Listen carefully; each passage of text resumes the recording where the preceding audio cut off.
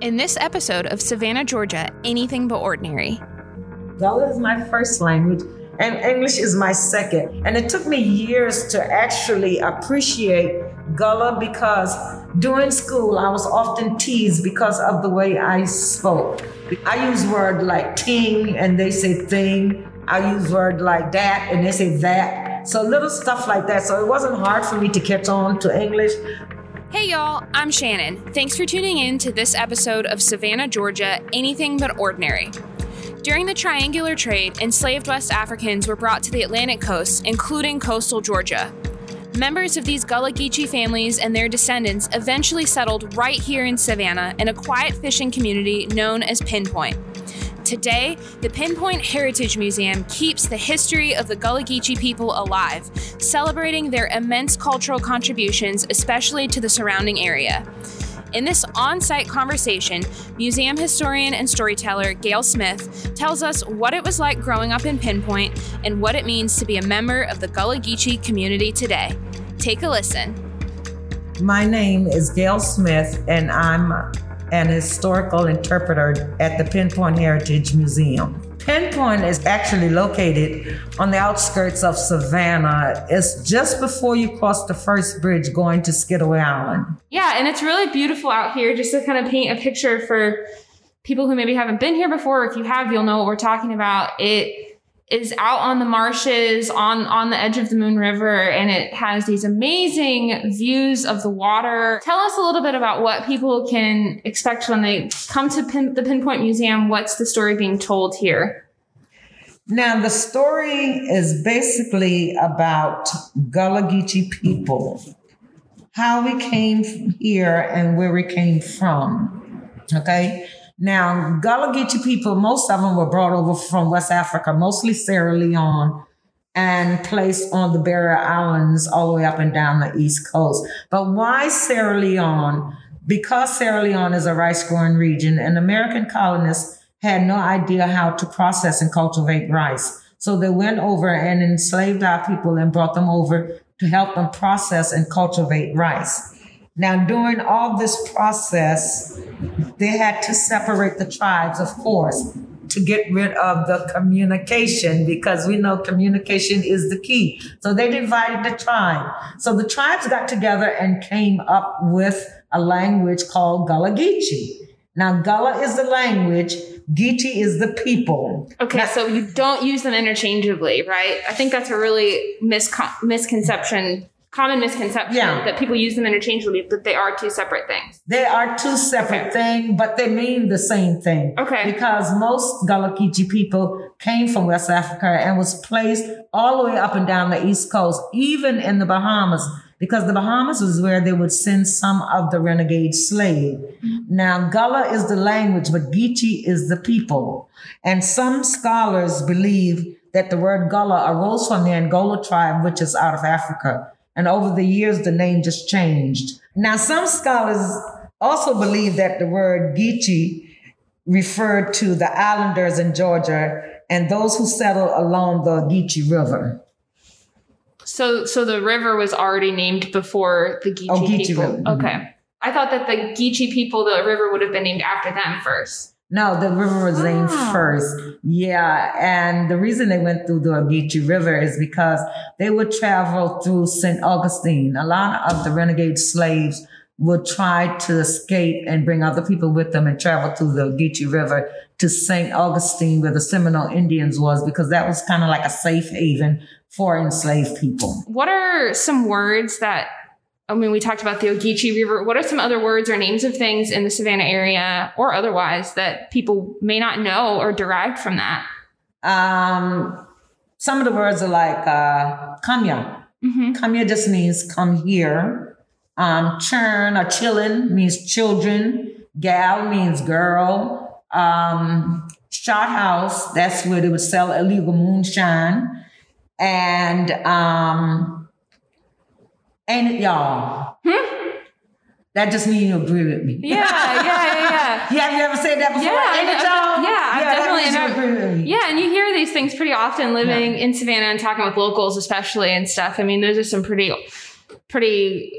colloquial sayings, I'd say now. But so maybe some of our listeners might not be familiar with them, but people that are local to Savannah feel like, oh, yeah, I hear it all the time.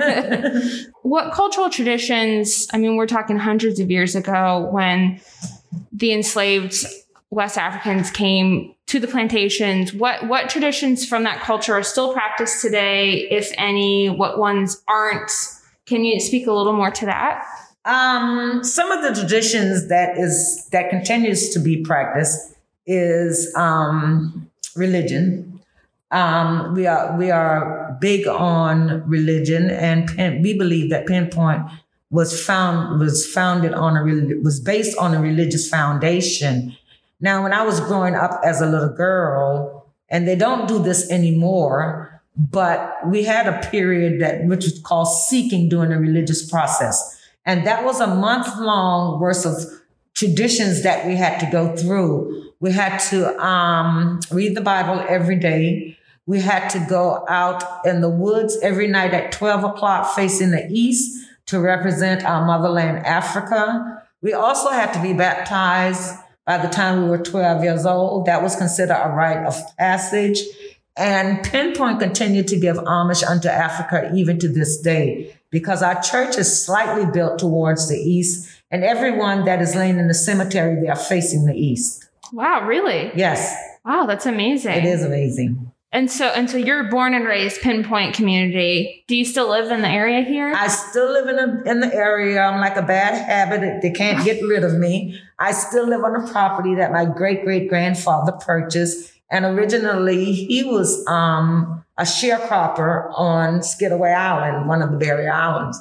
And when he moved to Pinpoint, he bought the property and he left it for his children, and so forth and so on. That's incredible. Those are some serious roots. Yes, definitely. My daughter and I had the privilege to visit Green Island, and my grandfather's mother and father was placed on Green Island. So we had the honor by a mutual friend who took us over there, because Green Island is privately owned now. And we had the privilege to stand on top of a fort that was built in the 17th century. And the military, the soldiers had their names carved on the side and the dates. And then I had a spiritual moment, because we went to the burial sites where they would bury the slaves. And I tell you, it was just like so spiritual. I got out of the Jeep, I stood in the middle of the cemetery, and I literally cried. I just cried, because I could actually feel the spirit of our ancestors. And I could feel that they were telling me they were okay. And I actually brought some of the stuff off the grave to my house. Wow. Yeah. Like what? A conch shell and a brick. Okay. Yeah. A conch shell that's been there for, it's all tethered and beaten up and broken up. Yeah. But, it's still intact, and a brick, because where they would, on Green Island, where they would bury the slave, they had like 4 brick pillows on each side, and that's where they would bury the slaves. And so that gave me a sense of comfort, because the reality of it is, we know when a slave died, they didn't care, they died, that's it, that's the end of it. But over there, it gave me a inner feeling of the plantation owners respected them enough to make sure they were buried properly. Mm-hmm. Wow, that sounds like a really powerful experience. Yeah. Where exactly is Green Island? I'm actually not very familiar with it. Green Island is just before you get to Ossabaw Island. Okay. Yeah, and then you can only get there by boat. Right. I'm actually going to Cumberland Island this weekend for the first time. I'm really excited. I haven't been to many of these barrier islands. Mm-hmm. They are really hard to get to. Yeah, they are very hard to get to. Yeah. But that's really amazing. What an incredible experience for you. Yeah, it was very eye-opening. The Gullah Geechee people you mentioned before were placed or displaced really all along the East Coast. What are some other areas other than Savannah that people can find remnants of the culture and everything? Louisiana. Okay. is big, because Gullah, like I said, Gullah is a mixture of the Creole language as well. So people from Louisiana, even the Carolinas, Florida, so Maryland, New York, even though they say that they're not, and we've had people that came from all over the world, but it's certain words that they would use that would let me know that you have some Gullah in you. You've been around some Gullah people, you know? So we've had people from all over the world come through. But the Gullah people are everywhere. They are everywhere, you know? Yeah, I think even for me, I know I always thought that it was very like specific to this area, but it is much more encompassing, have a much greater area and everything than not just the Low Country. All right. So would you say that a lot of people, since you're from the Pinpoint community and everything, do a lot of people who still live here today, do they have family roots and everything, or is it kind of moved out and it's a mix of people now, or is it still a lot of the original families here in the area? Now, 85% of the people that lives in Pinpoint are descendants of freed people. Wow. And yes, there are a mixture now, but when I was growing up, there was not. It was completely black. And a lot of people have the misconception that there were never white people in Pinpoint. But there were always white people in Pinpoint. But the only difference was there was a buffer that we weren't allowed to cross. So that was the division, but they were always in Pinpoint, even in the beginning. But we are a diverse community now. What was the buffer and when did it? It's our church property. It was our church property and they cleared it off. And so we had to go through another African-American yard in order to go to church because we weren't allowed to pass through the white folks' yard to get to church. Mm-hmm. And when, around what time, like what year did that change? And how did that change? That's an interesting story. Well, actually, it changed in about the 1960s. It changed about in the 1960s. And why did it change is because a lot of the white people that used to own the property, they became more open-minded. And back in the day when our ancestors were born, white stay in white place, black stays in your place. So that wasn't allowed and they didn't question it. But because the property that they have has been down from generation to generation and things are people are becoming more open-minded now, that's the biggest change. Okay. Interesting. That's another amazing aspect of Pinpoint that I didn't know. So the museum here is a really unique experience for our listeners. It's not a super modern Jepson Center Museum, modern museum of history. It's a little more raw. I think people get kind of a more raw experience here. Can you explain a little bit about what people will see and learn when they come here and why this is so different than any other museum in Savannah? Because it really is unlike any other experience.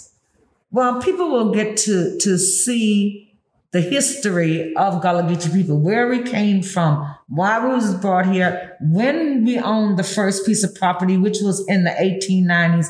And that was only because of during the 1890s, there was a series of devastating hurricanes that was destroying the Georgia coastline. And our ancestors were basically running away from the hurricanes because they didn't own any of the properties on the barrier islands. So they heard that this man named Judge McAlpin was trying to get rid of a lot of useless waterfront properties that you could only get to by boat. So they put their money together and started buying the waterfront properties.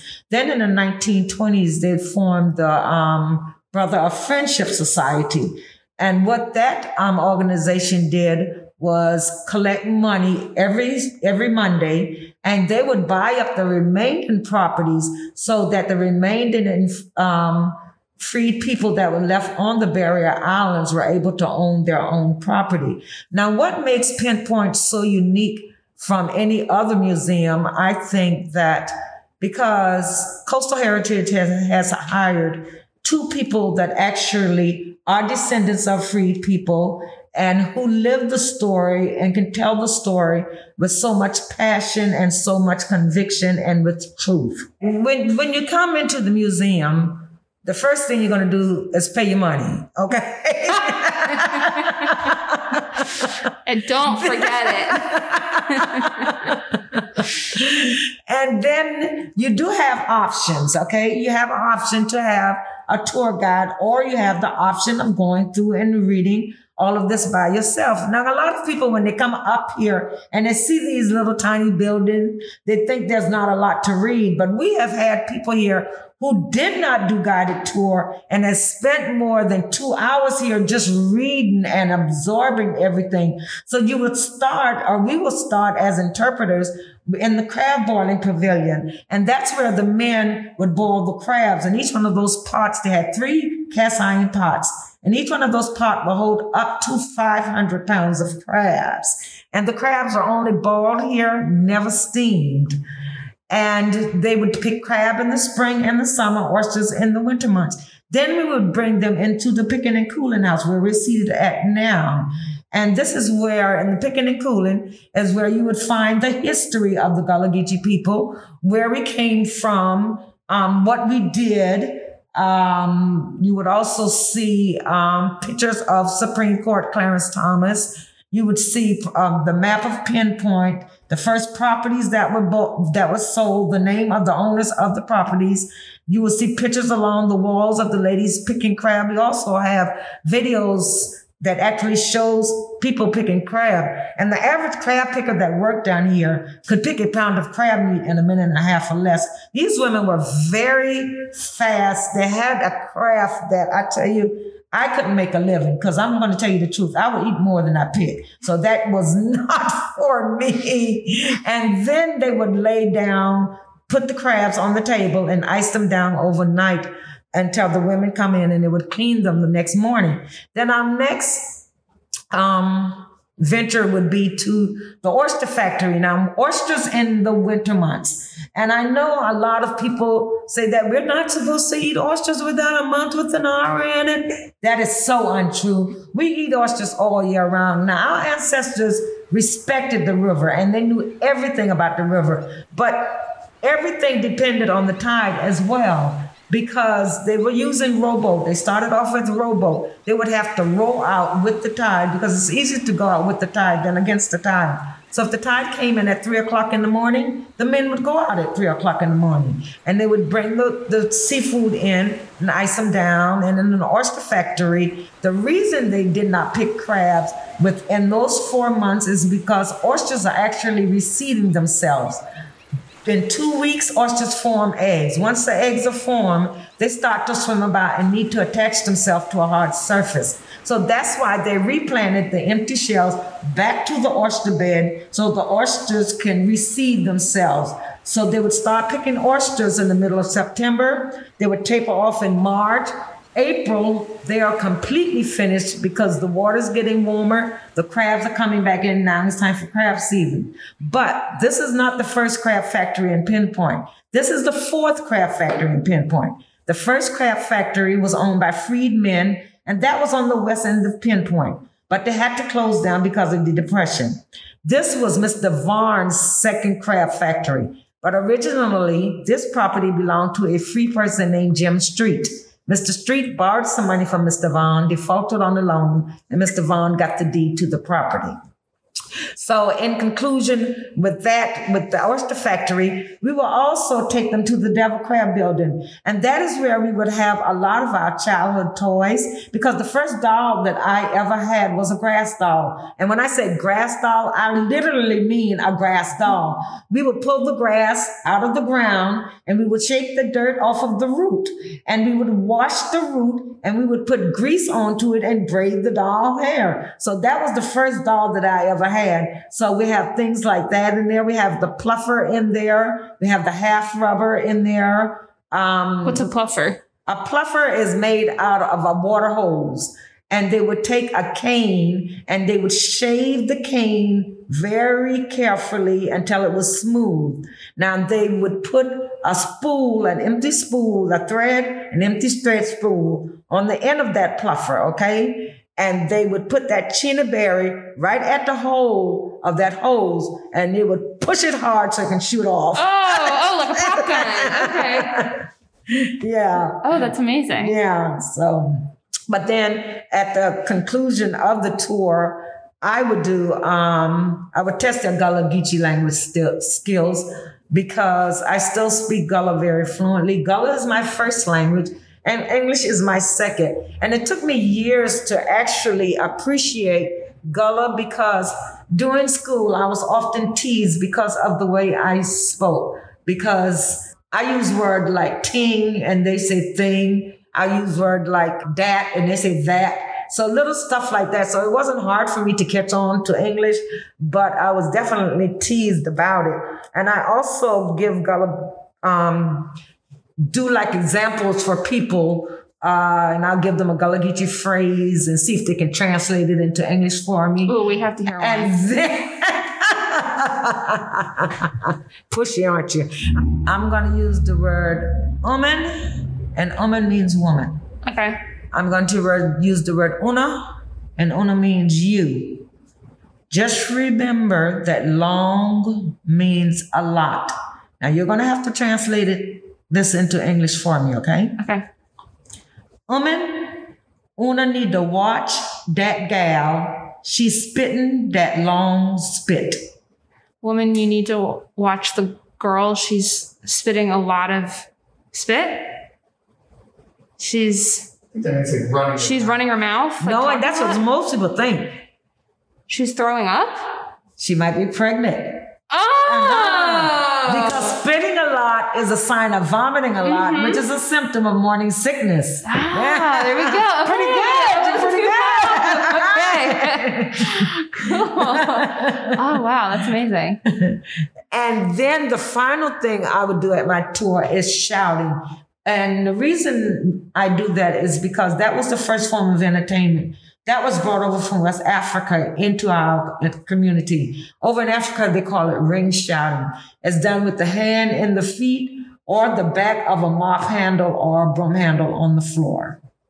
And so is it, so like what do they do? Is it like they're like doing like constant things, or, and what, is there any meaning behind it, or? Now, shouting is done in two forms. When we do it in a religious form, it's in the church. We believe that the Holy Spirit has entered the body. We don't touch that. Mm-hmm. When we do it in our homes, you're singing about someone you love, someone you admire. You're telling a story about someone, or you're singing a spiritual song. Wow. I have my bachelor's actually in dance, and we took like Dunham technique classes and like West African dance history and stuff. And it was very just high level overview stuff, but it was really interesting. And they talked about how in our dance history classes, like the original dances in the whole world came out of Africa from religious dancing. And so I'm like making that connection, but that's really awesome. Yeah. So after you tell people the Gullah Geechee phrases, then can they explore the property? I saw some picnic tables out here and everything. Well, yeah, they do. Actually, it's almost impossible to get people away, especially when it's getting time for us to close, because they just want to sit around and just absorb the fresh air and do something that's off the beaten path. And it's just, we haven't had any tourists that came and just didn't want to stay. They always just want to stay a little longer. Well, we try to be as polite as possible because, as you guys can probably see, our parking lot is very limited. So we try to encourage people, to just soak up everything, but then be polite as possible. Definitely. I think that just goes to show what a valuable experience you're giving people here, though, and that this is something that they're really interested in learning more about and experiencing when they come here. Yeah. That's really cool. It's good if you have a line out the door and you're shuffling people It's definitely along. Good when it's a line out the door. Yeah. So why do you think that it's important that people come to the Pinpoint Museum and learn more about Gullah Geechee heritage? Well, I think it's important because America has watered down the true story of Gullah Geechee people and African American in general. They don't teach about Gullah Geechee people in history books in school. You learn very little about African Americans who have done so many different things. And I feel that there's so much that we have to offer that a lot of people, that they just don't get or they don't understand. They know about Rosa Parks. They know about Dr. Martin Luther King. They know about Frederick Douglass. And granted, these are pioneers to me, and they have set the foundation. But again, do they know of people like Captain Dave Harris, who was the first African American to fly a commercial airline? Do they know about Daniel Hale Williams, who performed the first open heart surgery? And the list can go on and on and on. So I feel that history needs to start including the truth and stop watering it down. And because we are such a diverse group of people, and to be honest with you, if it had not been on the back and the blood and sweat of tears of our ancestors, there would be no America. Thanks for tuning in to this episode of Savannah, Georgia, Anything But Ordinary. This podcast has been brought to you by Visit Savannah, the official destination marketing organization for Savannah, Georgia, and the surrounding area, produced by Tyler Edick and hosted by Shannon Lowry. Make sure you subscribe to us on your favorite listening platform, follow us on social media at Visit Savannah, and learn more at visitsavannah.com.